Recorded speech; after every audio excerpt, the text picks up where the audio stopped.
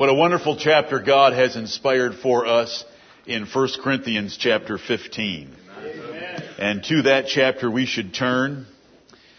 It is a unique chapter in many respects. One of those respects is that it deals exclusively with one subject, and that subject does not bleed over into any chapters following or any chapters before it, but that it is a standalone chapter dedicated to one subject in 58 verses about the resurrection of the body. Chapter 14 is the gifts in the church, the rules for speaking in tongues and for prophets of the apostolic age. Chapter 16 is about giving and salutations and other concluding items that the apostle gives us in that chapter. But in chapter 15, it's about the resurrection of the dead.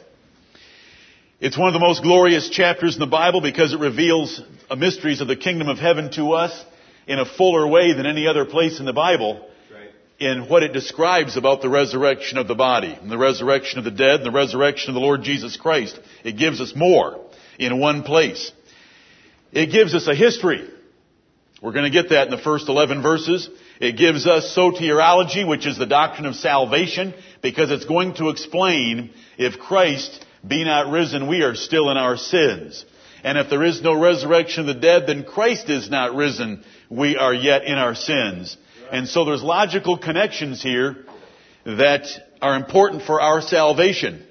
There's eschatology taught in verses 24 through 28, and again in verses 50 through 55, about future things and the events and timing of what is coming.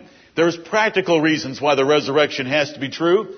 There's rules about anthropology, or the study of man, and the order of things, and that there is a body that cannot be discovered by a microscope or dissection, because there's a spiritual body coming that's totally different. There's poetry, there's victory, and there's motivation. The concluding verse is so wonderful that because of what's been contained in the 57 verses preceding it, we should abound in our work of the Lord in His kingdom service, because there's a whole nother life coming. And it's all contained in 1 Corinthians 15. Here we have mysteries given to us that the world knows nothing about. Amen. The Hindu religion has no concept. The best they can come up with is that when you die, you may come back as a grasshopper, which I'll step on. I don't like grasshoppers. You know, the best that Islam can come up with is you get to rest under a palm tree and have 72 virgins fanning you.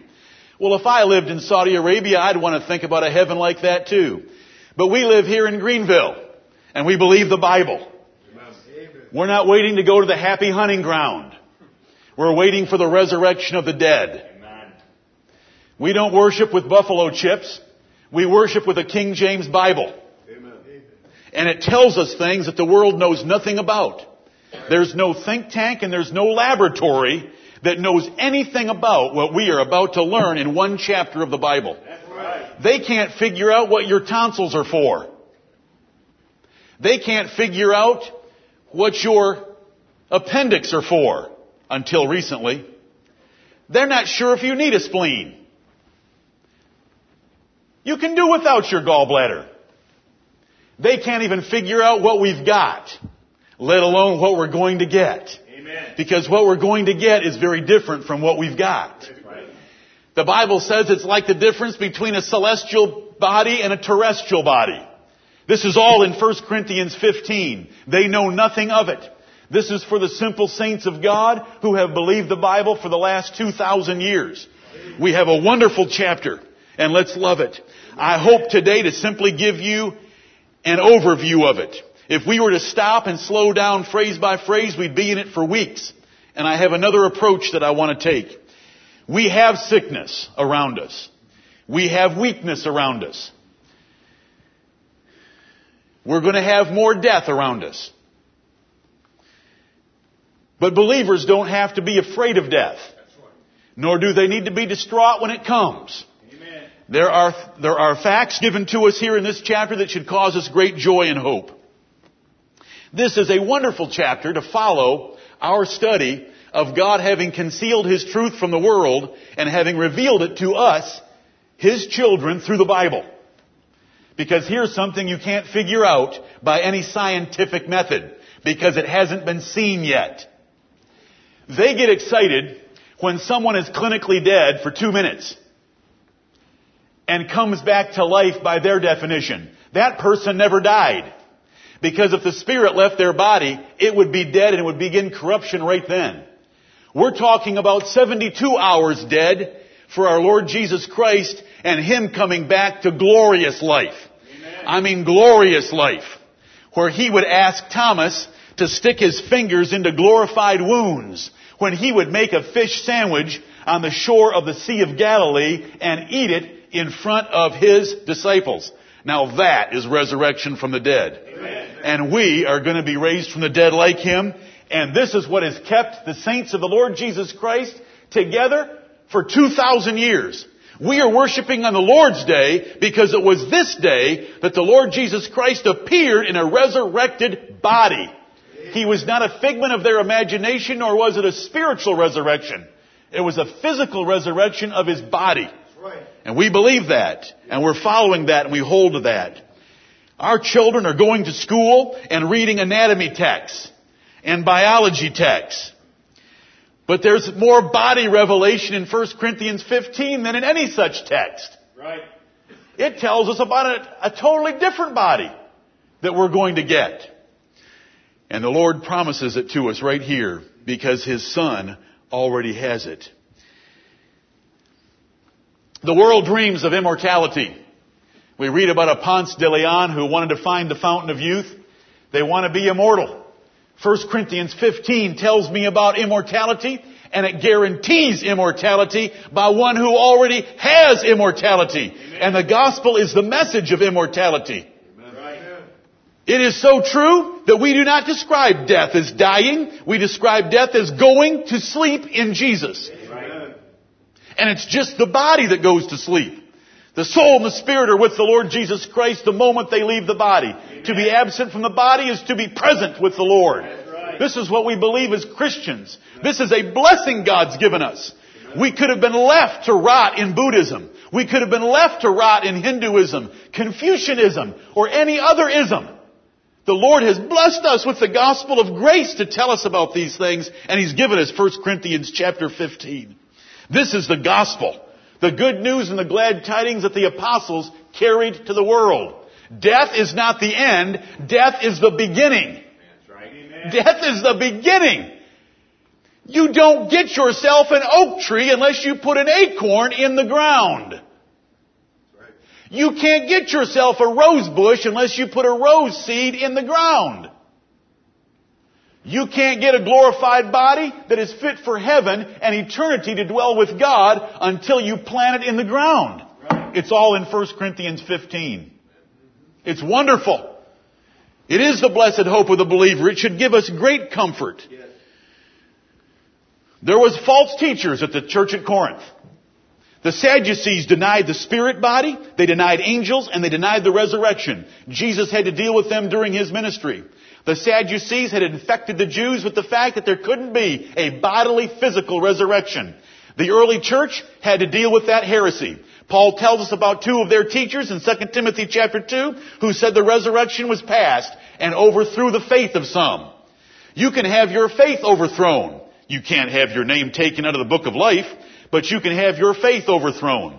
And some of these Corinthians were having their faith overthrown by being taught that there was no resurrection of the dead. And if there's no resurrection of the dead, then Jesus hasn't risen from the dead. And if Jesus hasn't risen from the dead, our faith is vain and we are yet in our sins. And those that have already died are lost. Right. It's all going to be right here in 1 Corinthians 15. You know what? We live in a time when in conservative churches like ours, there is a movement afoot called preterism. Preterism denies the resurrection of the body. Others would call us partial preterists, and we don't really care about their labels. All we know is that Matthew 24 was fulfilled in 70 AD, and some other passages of the New Testament were fulfilled in 70 AD, but we know something that wasn't fulfilled in 70 AD, and that's the resurrection of the body. Amen. The resurrection of the body is still coming, but there is a prophetic, a category of prophetic interpretation called preterism that denies the resurrection of the body. They say there was a spiritual resurrection in 70 AD, that every prophecy of the New Testament has already been fulfilled. Every single one. The final judgment, all of it. There's nothing left. The canon of the New Testament is worthless as far as telling us anything that is yet to come. It's the rage in certain circles. Listen, there are 2 ditches to every road at least. There may be more. But when we go down the road and we want to steer away from futurism, we don't steer all the way into the ditch of preterism to get as far away from futurism as we can. Right. We want to go down the middle of the road and be as far away from both as possible, and that's found on the yellow line. Amen. At the crown of the road in the pages of the Bible. Amen. You know, that's important to realize. There are people today like Hymenaeus and Philetus who are denying the resurrection of the body. But we're not going to. We have 1 Corinthians 15. Brethren, we are on a gigantic stage. And an enormous drama is playing out. And it's for the glory of God. But He's going to get Himself glory by what He's going to do to you. This is the whole Bible in one sentence. A gigantic drama for the glory of God by what He's going to do to you. It is Romans chapter 8 verses 17 through 25 that tells us the whole creation is groaning in travail and pain all together until now. Because they're waiting for the adoption.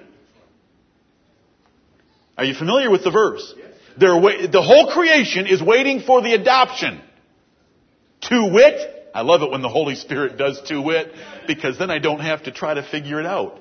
It's the Holy Spirit telling us. We are waiting for the adoption. To wit, the redemption of our bodies. Amen.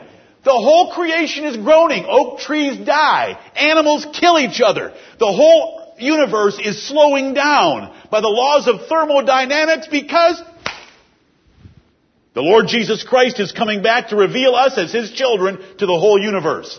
Right. We shall be made manifest to the whole universe that we are the sons of God. We'll be given glorified bodies and will live with Him forever, the angels being our choir and our servants. Praise be to God. That's what the Bible teaches. For His children. He's adopted us and He's given us such great things. He tells us that the angels desire to look into these things because they're better than anything planned for them. It tells us in Ephesians chapter 3 and verse 10 that the principalities and powers in heaven are amazed by the things He's doing for His church. 1 Corinthians 15. The first 2 verses are an introduction. You could spend 2 weeks on the first 2 verses. Do you know why? Because it's a declaration of the gospel of the Lord Jesus Christ, and it tells us that there's a salvation attached to that gospel, which we rightly understand to be the salvation of conversion. Not regeneration, not justification, not election, not predestination, not adoption, and not glorification. It is the salvation of conversion. We could spend a lot of time just on 2 verses. But let me read 2 verses as Paul introduces his subject, because the last 2 verses of chapter 14 are about speaking in tongues. There's a total change here, and it's indicated by the first word. Moreover. Since we've just spent 3 chapters on the gifts of the church, let's get to something exciting, Paul says. Or let me tell you that that's what he could have meant by it. Moreover. I know Paul looked forward to this day because he tells us he did. He couldn't wait for this day, and if he wouldn't have been of any use to the Philippian church, he said, let me get me out of here right now. Lord, take me up. The only reason he stayed was to be of benefit to the churches, or he'd have gone. He wanted to be with the Lord and get this process started. We should have that attitude. Amen. You know, when you meet a believer, and they're usually older in years because young people aren't wise enough to think this way, unless they're really touched by grace. You ask them, how are you feeling? Oh, I'm feeling okay, but I just wish I could go home to glory. Amen. Oh, yes. That sounds like Paul. That sounds like someone who's laid hold by faith of the Word of God. and who's ready for his tabernacle in heaven. That means another body. Because we're going to get rid of this tabernacle and it's going to be changed. We shall be changed. Amen. Behold, I show you a mystery. It's all in 1 Corinthians 15. First 2 verses are an introduction. Moreover, brethren, I declare unto you the gospel, which I preached unto you, which also ye have received, and wherein ye stand, by which also ye are saved, if ye keep in memory what I preached unto you, unless ye have believed in vain. Brethren, the gospel is what ties us together. By nature, there's lots of things we don't like about each other. And rightly so. Don't be offended. Just say amen because you know it's true. I'm just telling everybody else what you think. We don't like each other by nature. That's okay. Because He's changed our nature. Amen. But what ties us together is the gospel of the Lord Jesus Christ. And the word gospel is the good news or the glad tidings that God has sent from heaven for us to know. He has sent information for us to know things that we would not otherwise know. And it is our common belief around those things that holds us together. Amen. The gospel of the Lord Jesus Christ, which ye have received and wherein ye stand. Amen. You Corinthians were pagans. You Corinthians, some of you were Gentile proselytes. Some of you were converted Jews. All of you have rejected the religion you were part of to believe what I preached to you, and you stand in that doctrine. That's what makes you a church. Amen. Is because you are bound together by what I declared to you. And I want to make sure that we understand. Paul declared some things to them. Right. Paul didn't tell stories and anecdotes and illustrations, and he just didn't give testimonials. Paul declared stuff. He declared facts of the gospel to these Corinthians. And that's where they stood. And he says, by which also ye are saved, if ye keep in memory. Now here's an important distinction that we make. Others tend not to make it. They read a verse that has the word saved in it, and they just run right over that verse, and they think that it's talking about deliverance from hell to heaven. But deliverance from hell to heaven is not in verse 2. Otherwise, you better hope you never go senile. Right. Because if you go senile and lose your memory, verse 2 says you're going to hell if hell is in verse 2. But hell isn't in verse 2. When it says, by which also ye are saved if ye keep in memory, the rest of the chapter tells us what salvation is there. Right. It's a salvation from the misery of existence in this world without a life to come. That's right. Because verse 19 tells us, if in this life only we have hope in Christ, we are of all men most miserable. Right. If there is no resurrection of the dead and no heaven and an eternal life waiting for us, we have the worst religion on earth. Now most of the time I'm telling you that every other religion is the worst religion, and it is. But in this verse, the Holy Spirit will admit, Paul will admit, that if we don't have heaven coming, our religion is the worst because our religion is a religion of self-denial. And if we're denying ourselves in this life and we don't have that life, that is horrible. But we deny ourselves in this life to lay hold of that life. Amen. To make our calling and our election sure in that life. And that's the salvation of verse 2. When false teachers come along and steal away from us the resurrection of the dead and the hope of eternal life in a new body in heaven, they steal away our comfort. They steal away our hope. They steal away our joy. They steal away our reward for living a life of self-denial. That is the salvation in verse 2. 1 Corinthians 15:2 is a reference that you want to remember when you're dealing with Arminians who can't distinguish between the different phases of salvation. This is a phase dependent on your memory. Well, what happens if you lose your memory? And half of us are going to lose our memories. Amen. Is your name going to come out of the book of life? No. But it does tell you that the salvation in verse 2 is conditional upon your memory. But the salvation there is the salvation of the comfort and hope of the believer that Jesus Christ is coming for him and that his dead relatives that are in the church cemetery are all going to come out with him and they're going to be together in heaven. But if we have that doctrine taken away from us, we lose that salvation. That salvation from despair. That salvation from misery. That salvation from hopelessness, like the rest of the world lives. That's the introduction. We have to keep moving or we're going to get in serious trouble time-wise. Verses 3 through 10, let me read to you a history of the gospel. When Paul says, I declared unto you the gospel, what did he declare?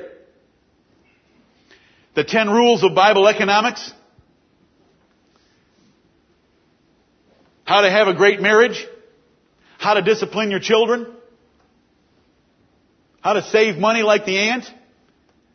Those things are all found in the Bible, and they are more minor aspects of the gospel, but he's going to tell you in verse 3, first of all, he started with something important.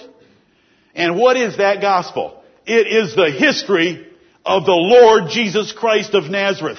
Amen. And we take it very personally when anyone messes with the personal history of the Lord Jesus Christ of Nazareth. That's right. When Paul says, first of all, I told you about Jesus, he doesn't mean that the Corinthians were the first one on his list to hear it, because they weren't at all. They were Acts chapter 18. He's saying, of all the things I taught you, there was something I taught you that was first and it was most important. It was Jesus Christ and Him crucified. We do not like people messing with the deity of our Lord Jesus Christ. He is Jehovah God, unbegotten in every sense of the word. We do not like them messing with the humanity of our Lord Jesus Christ. He had a full physical body in every respect like ours, except without a sin nature.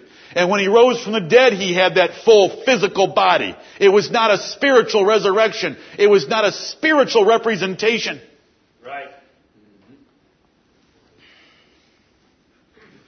We don't like to hear about our Lord Jesus Christ going to hell. Right. Jesus didn't descend into hell. His body remained in the tomb for 72 hours, and His spirit was with the Lord just like everyone else who dies. Amen. How do we know that? Because He told the thief on the cross, today thou shalt be with me in paradise, number one. Number two, Father, into thy hands I commit my spirit. Amen. The Apostles' Creed is a lie. Amen. Jesus didn't descend into hell. Your Jesus may have, but our Jesus didn't. Right.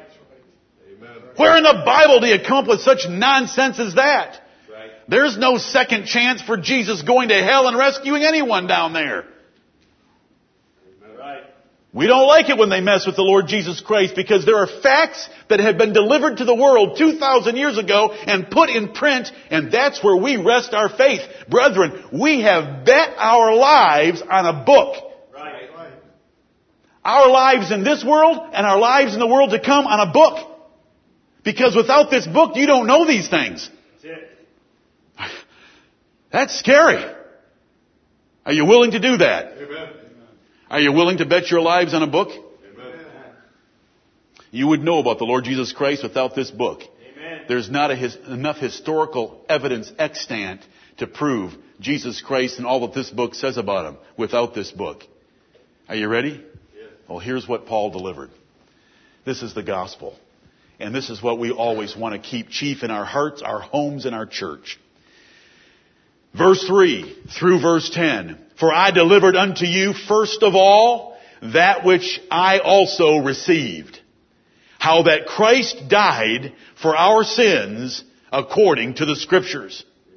And that He was buried, and that He rose again the third day according to the Scriptures. And that He was seen of Cephas, then of the 12. After that, He was seen of above 500 brethren at once, of whom the greater part remain unto this present, but some are fallen asleep. After that, He was seen of James, then of all the apostles. And last of all, He was seen of me also, as of one born out of due time. For I am the least of the apostles, that am not meet to be called an apostle, because I persecuted the church of God. But by the grace of God, I am what I am. And His grace, which was bestowed upon me, was not in vain. But I labored more abundantly than they all. Yet not I, but the grace of God which was with me. Amen and amen. What wonderful verses. 8 verses, verses 3 through 10 of 1 Corinthians 15. This is the gospel. Paul said, I've already delivered it to you. You already received it, and you already stand in it as a church. Because I revealed to you historical facts about Jesus of Nazareth. He died for our sins.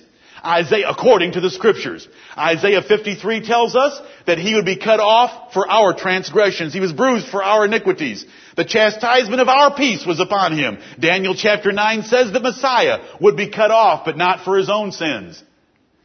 For our sins. Psalm 22 describes Him on the cross in prophecy, crying out, my God, why hast Thou forsaken me? Psalm 16 describes that He wouldn't be left in corruption, meaning He would have died, but He didn't stay dead. It's in the Old Testament. Jesus died according to the Scriptures. I opened to you the Old Testament Scriptures and showed you that Jesus of Nazareth, a New Testament character, had died according to the Old Testament prophecies. That's what I delivered to you. That's verse 3. According to the Scriptures. Verse 4, that He was buried after He died. And that He rose again the third day according to the Scriptures. Now what Scriptures in the Old Testament tell us that He was going to be in the ground 3 days and 3 nights? Jonah tells us that. Jesus tells us that about Jonah. Sorry, brother. Jesus tells us that about Jonah. But these are New Testament Scriptures. You know what the Catholics tell us? The Catholics tell us the New Testament canon didn't come together until 397 AD at the church council at Carthage. I don't know what their church was doing at Carthage, but our church wouldn't have shown up at Carthage. Right. Are you kidding me? The apostles had the New Testament Scriptures. Peter said, as Paul has written in them all his epistles, some things hard to be understood. Does that sound like Peter had Paul's epistles? Do you know when you read Paul in 1 Timothy chapter 5 and verse 18, he quotes Luke? In Luke chapter 10, Paul quotes Luke. So when Paul says he rose the third day according to the Scriptures, what Scriptures tell us that Jesus was going to rise after 3 days? New Testament Scriptures. Amen. So Paul's pulling Old Testament and New Testament Scriptures. Why in the world by 55 or 60 AD were the Gospels not written? Are you kidding me? What were Matthew, Mark, and Luke doing? Did they take a 20-year sabbatical? Or when Jesus ascended up into heaven, they sat down and took quill and paper and wrote out a gospel account of what He did during His life? Where in the world? Listen, they've eaten too many crackers that they think is God. They're hallucinating. Verse 5, and that He was seen of Cephas. Do you know who Cephas is? This church respected Cephas. If you've read 1 Corinthians, you know that some of them said they were of Apollos, some of Paul, some of Jesus, but there was another category there that said they were of Peter or Cephas. Luke chapter 24 tells us that Jesus had a private appearing with Peter. Simon, as he's called in Luke 24 and verse 34, after He had appeared to Mary Magdalene, to whom He appeared first, according to Mark 16 and verse 9. But He was seen of Cephas, then of the 12. Oh, this is good. Can I chase a rabbit for 1 minute? Sometimes when we go into Daniel chapter 7 and we're dealing with the 10 horns of the Roman Empire that is in Daniel chapter 7, or we go into Revelation chapter 12, 13, 17, or 18 where we've got those same horns, and people say, well, I want you to identify exactly what those 10 horns are. Well, you just need to remember that you need to ask them, I want you to identify what 12 saw Jesus risen from the dead. That's right. Amen.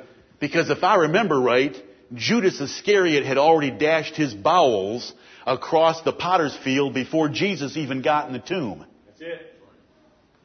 Amen. Can the Bible use the word 12 to describe a group without you getting all hung up on the numeral? Yes, right. Is the Lord allowed to do that? Amen. Is the Lord allowed to tell you that when Jehu rode into Samaria, 2 or 3 eunuchs looked out a window? Amen. Is the Lord allowed to use that kind of language since you use it every day of your life? Right. Is it okay for Him to use language like that? 2 or 3 eunuchs looked out. The Holy Spirit sounds so uncertain in that situation. I love it. Amen. He wrote the Bible for us, brethren. And if you want to get hung up on numbers, then you're going to have to play. Anyway, that was just a rabbit. Boom, the rabbit's dead. Let's go to verse 6. After that, he was... Did you get my point? I don't want to leave a rabbit without you knowing what we just killed and skinned.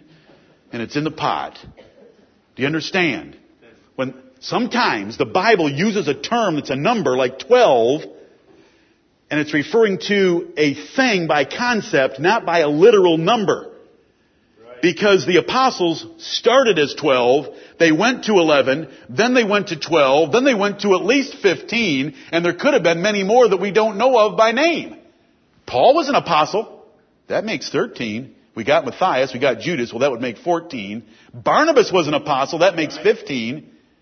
James was an apostle, the brother of our Lord, that makes 16. I mean, where do you want to stop? How about the 12 tribes? I know, I'm back in the pot. With the rabbit. I'm sorry. The rabbit. How about the 12 tribes of Israel? Yeah.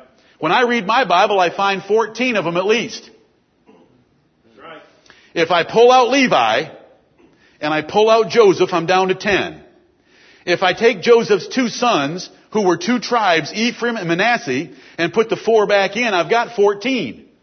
In the Bible, you'll have different combinations of the 14 names totaling 12. Don't get hung up on the number 12 unless you're looking at the thing called Israel. Or the 12, the thing called the apostles of our Lord Jesus Christ. It's to be understood Judas was dead, so there were 11, and Matthias had seen the Lord Jesus Christ also, because when he was added to the number to make 12, in Acts chapter 1, the condition was that he had seen the risen Lord Jesus Christ. Amen. Verse 6, after that he was seen of above 500 brethren at once, of whom the greater part remain unto this present, but some are fallen asleep. Do you know why that last half of that verse is important? If they denied what I'm telling you, then they would have been writing books against this record right now. But they weren't. And if you want to take a trip across the Mediterranean Sea, you Corinthians, and go check out many of these that are still alive, you can find out that they saw the risen Lord Jesus Christ. It wasn't just a little tiny group of 12 apostles or 15 apostles. It had 500 brethren at one time that were able to confirm with each other, look at, that's the Lord Jesus Christ.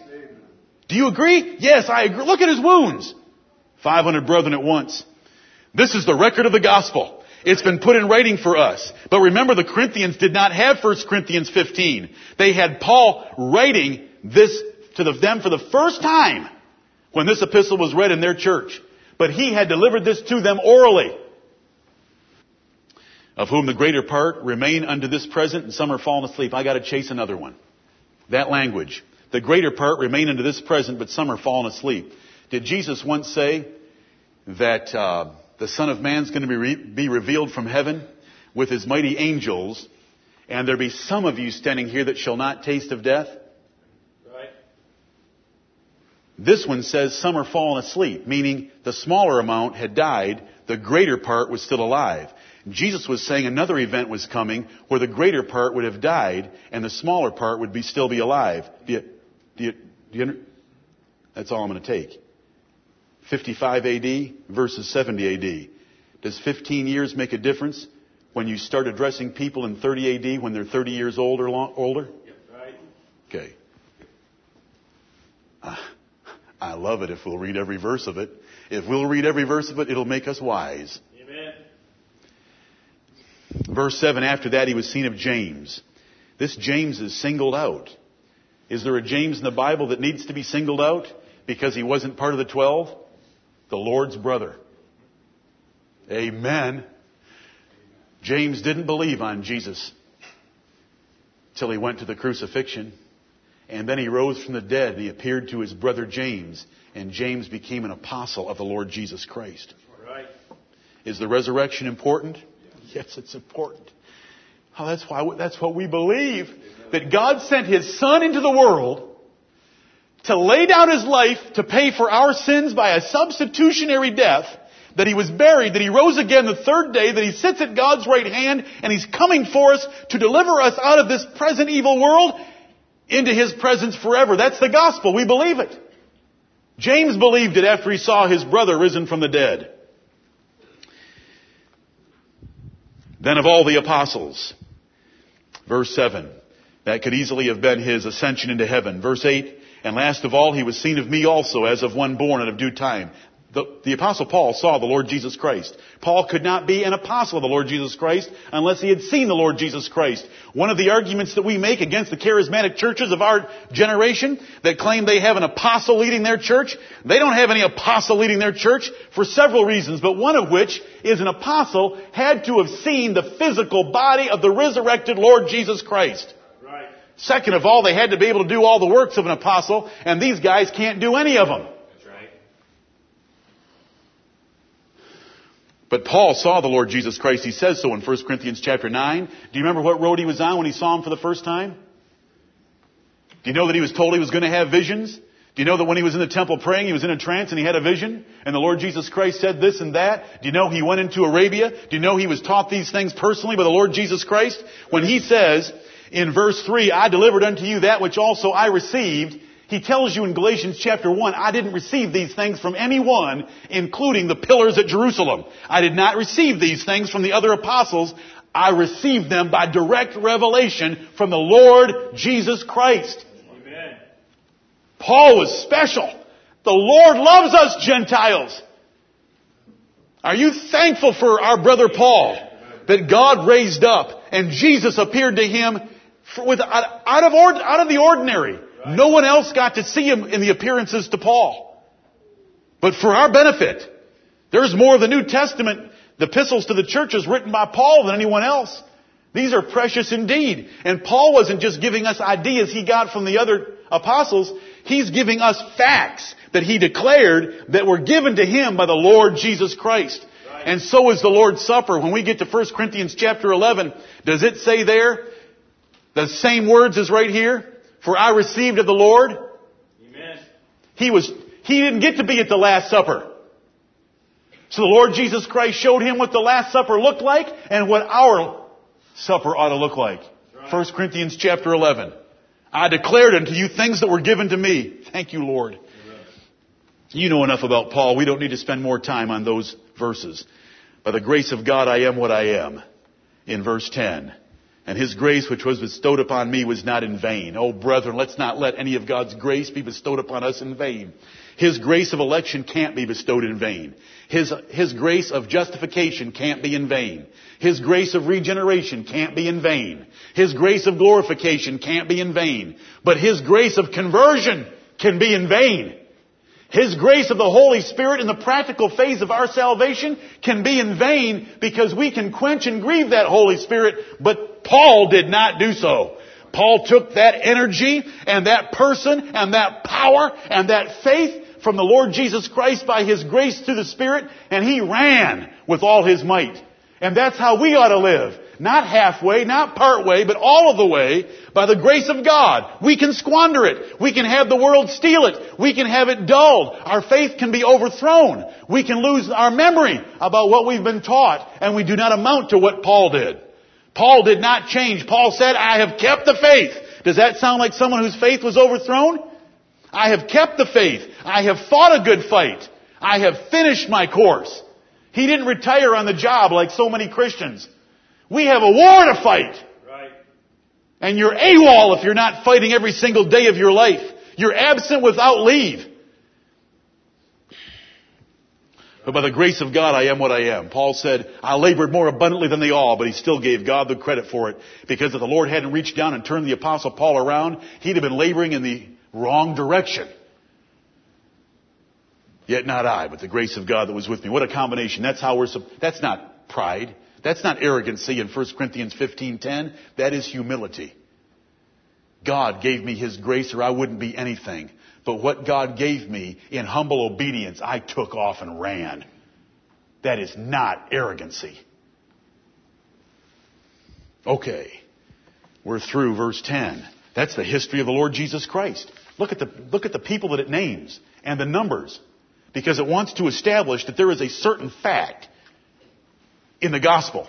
that those Corinthians had believed, been baptized to it, had joined together in a church function, and stood in it. And that fact was, Jesus rose from the dead according to the scriptural record of the gospel accounts, and we saw Him, and I told you when I was with you about the various people that saw Him. Now you've got a problem at Corinth, and that's defined for us in verses 11 and 12. Therefore, because of this historical record, therefore, whether it were I, all the other apostles, no, whether I, Paul, or they, the other apostles, so we preach, and so ye believed. That historical record of the first 10 verses, I preached it, the other apostles preached it, and you believed it, just as we together preached it. That Christ rose from the dead according to the Scriptures. Verse 12, now if Christ be preached that He rose from the dead, how say some among you that there is no resurrection of the dead? This is what heresy is. You would not believe. I get accused by email by people who don't like the word heretic. Now, I don't like the word heretic either. I don't want the Bible calling me a heretic, and I don't want any Bible believer calling me a heretic. But when we call someone a heretic, we're not saying they're going to hell. Right. We're saying you're not believing the truth. Right. That's what the word heresy means. Yep. You have varied from the truth.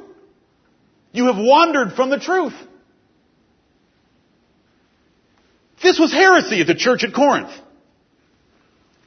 It didn't matter whether it was me preaching, Peter preaching, or any other apostle preaching. We preached one message. Jesus died, was buried, and He rose again. Now why are there among you at Corinth some teachers teaching something different that Jesus didn't? No, they didn't teach that. They taught there is no resurrection of the dead. That's verse 12. That there is no resurrection of the dead. Can you believe that a church Paul started? A church Paul started.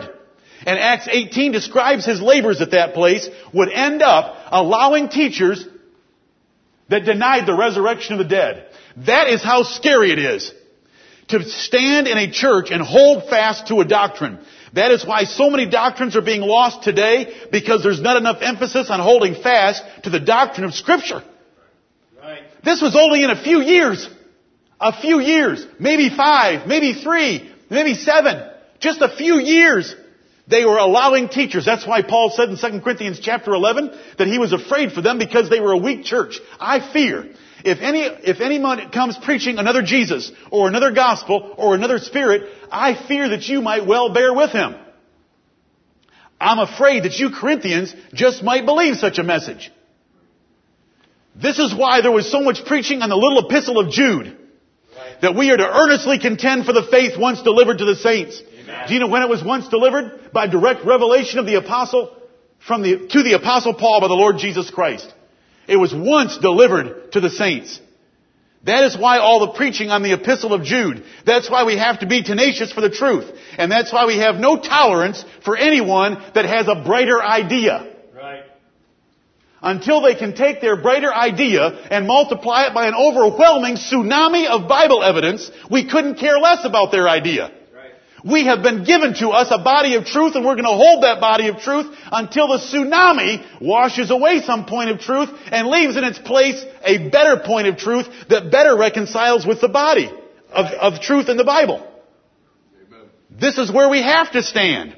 If we change every time somebody gets a brighter idea, if I was to take a survey of this audience right now, and if there were 140 souls here, by the time I got done, 30 of you would want to give another one, so we would end up with 170. Bethany's got a totally different idea on Jesus than Charity.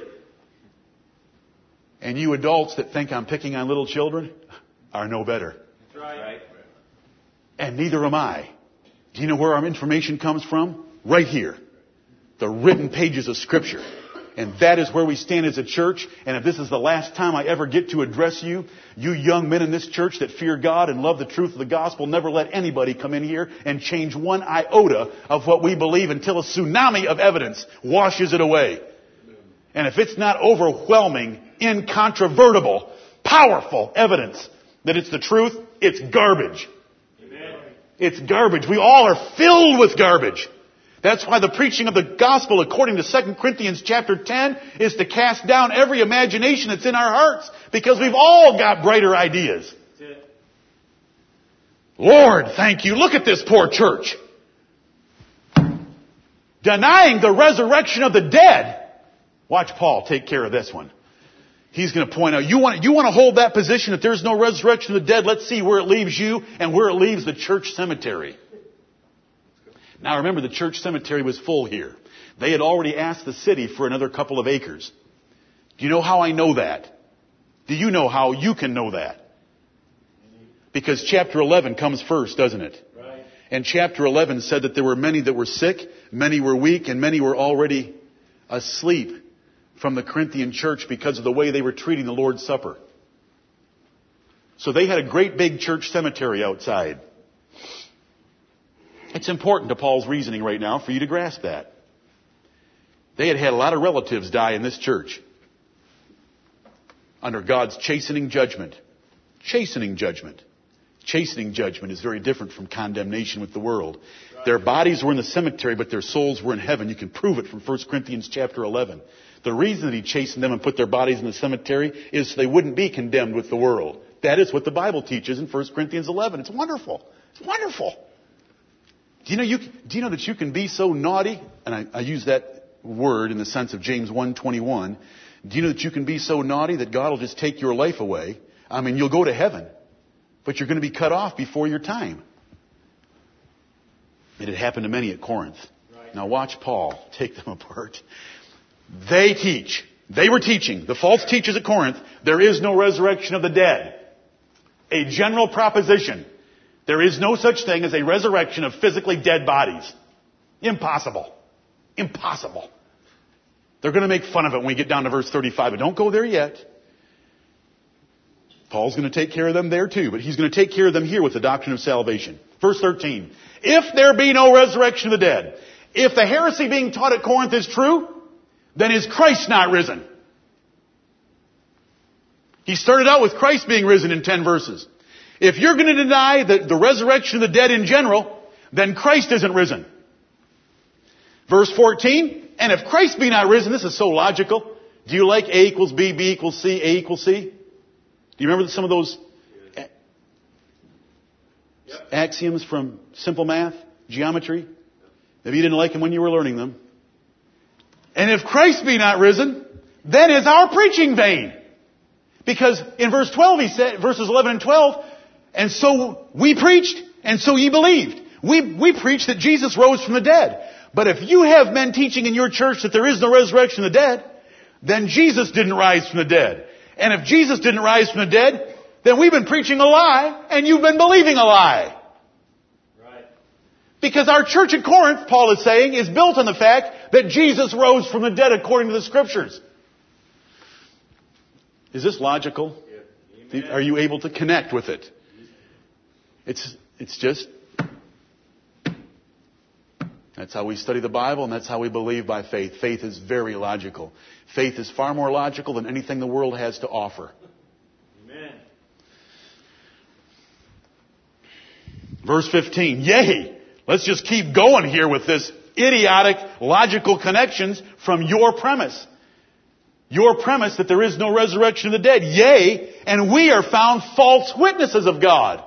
If you're allowing teachers in the church at Corinth that teach there is no resurrection of the dead, then the apostles are liars.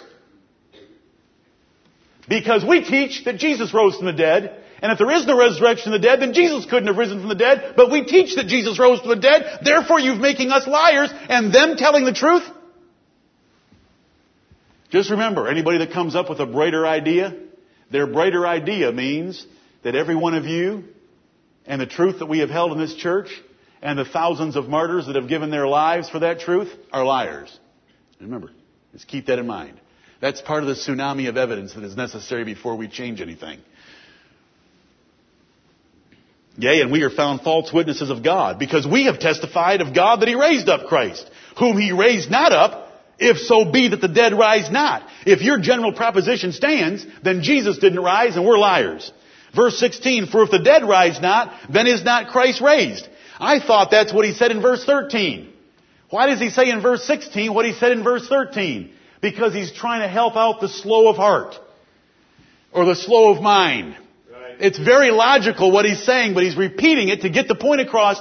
Folks, you Christians at Corinth, if you deny the resurrection of the dead, you've denied that Jesus rose from the dead. Then why are you Christians? Verse 16. And if Christ be not raised, your faith is vain. Ye are yet in your sins. You're not even saved in the church at Corinth. If your proposition that there is no resurrection of the dead stands. Right. Because if your proposition stands, then Jesus didn't rise. And if Jesus didn't rise, you're still in your sins because your sins overwhelmed Him and there's still enough left to send you to hell. Amen. Oh, sweet.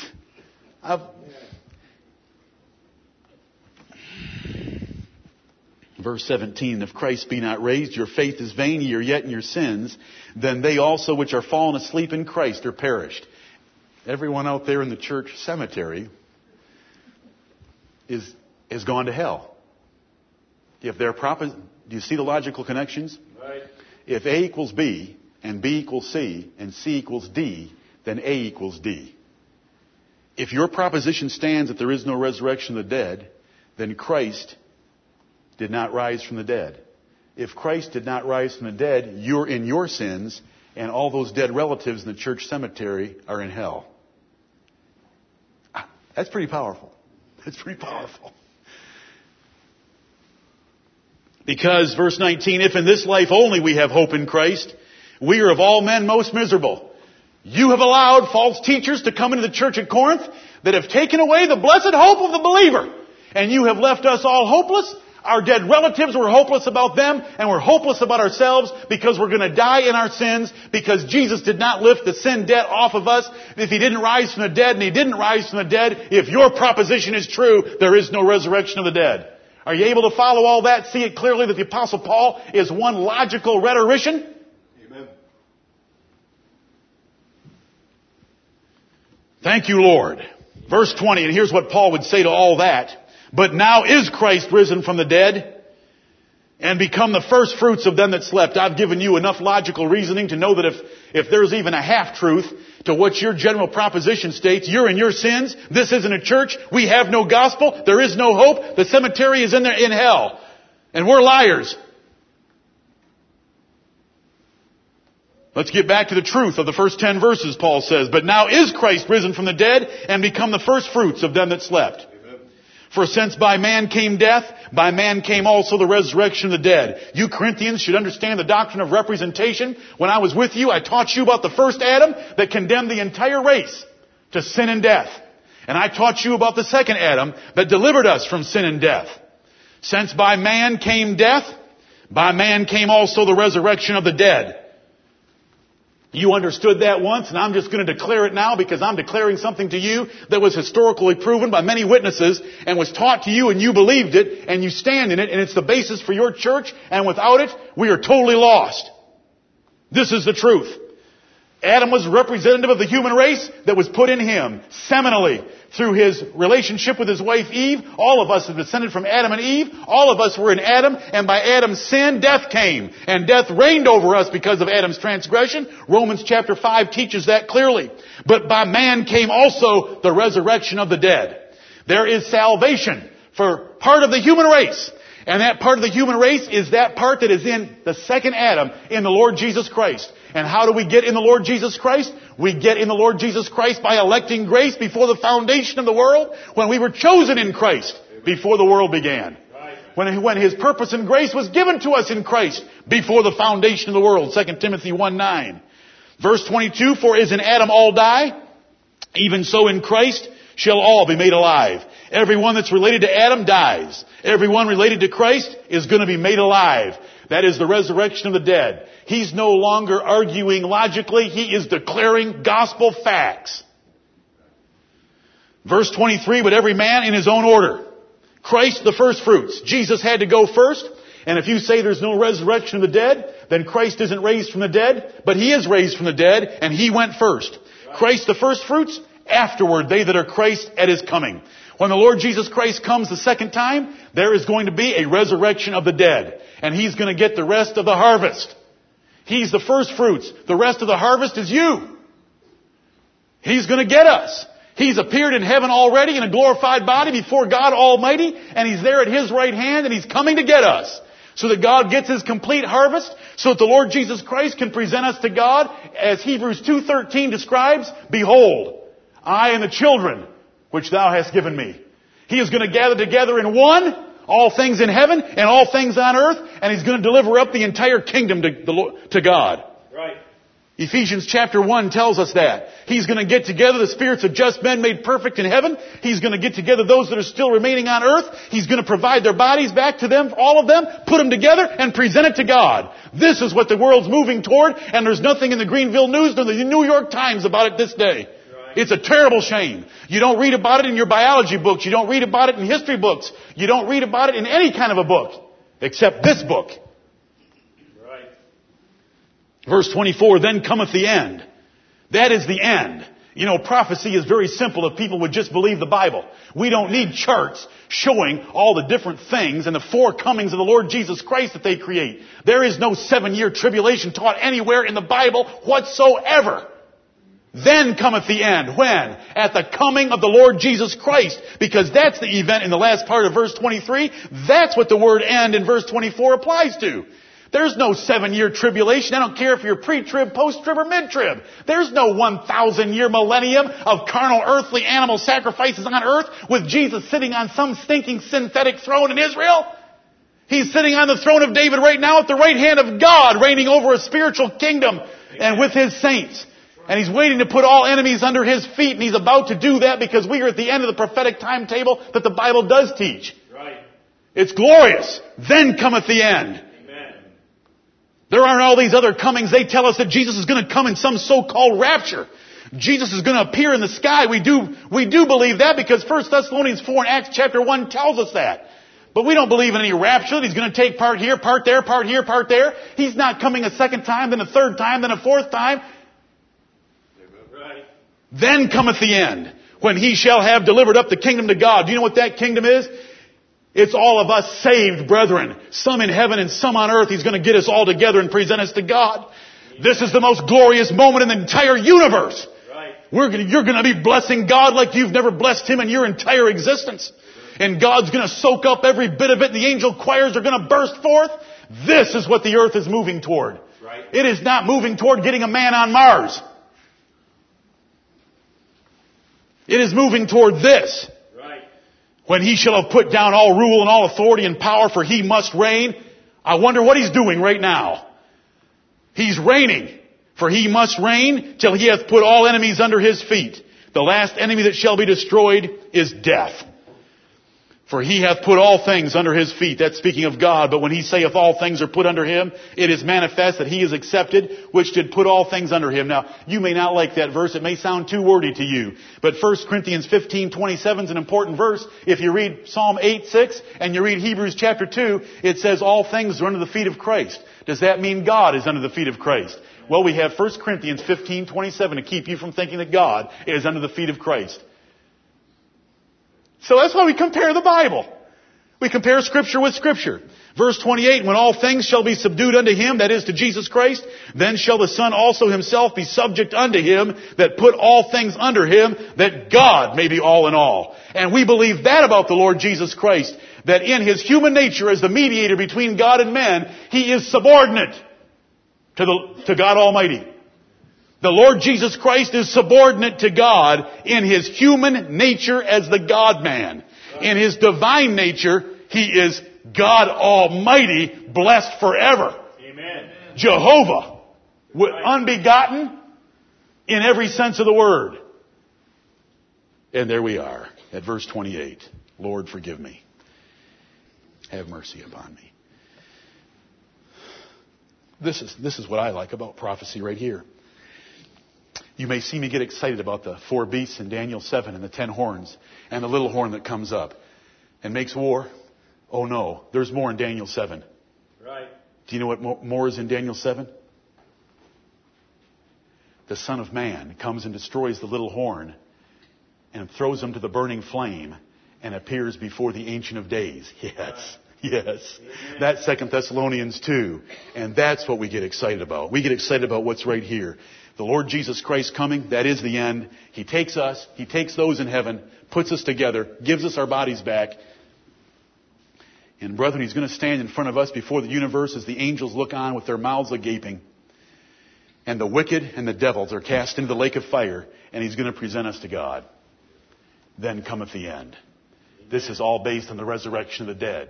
Because if there is no resurrection of the dead, Christ is not raised from the dead. If Christ is not raised from the dead, then the gospel's a lie. If Christ is not raised from the dead, you are still in your sins. If Christ is not raised from the dead, every dead believer that we've committed to the grave is lost forever. And if Christ isn't raised from the dead, then the second Adam failed to undo the work of the first Adam, and we are lost. But now Christ is risen from the dead, is how I conclude, as our brother did in verse 20. Christ is risen from the dead.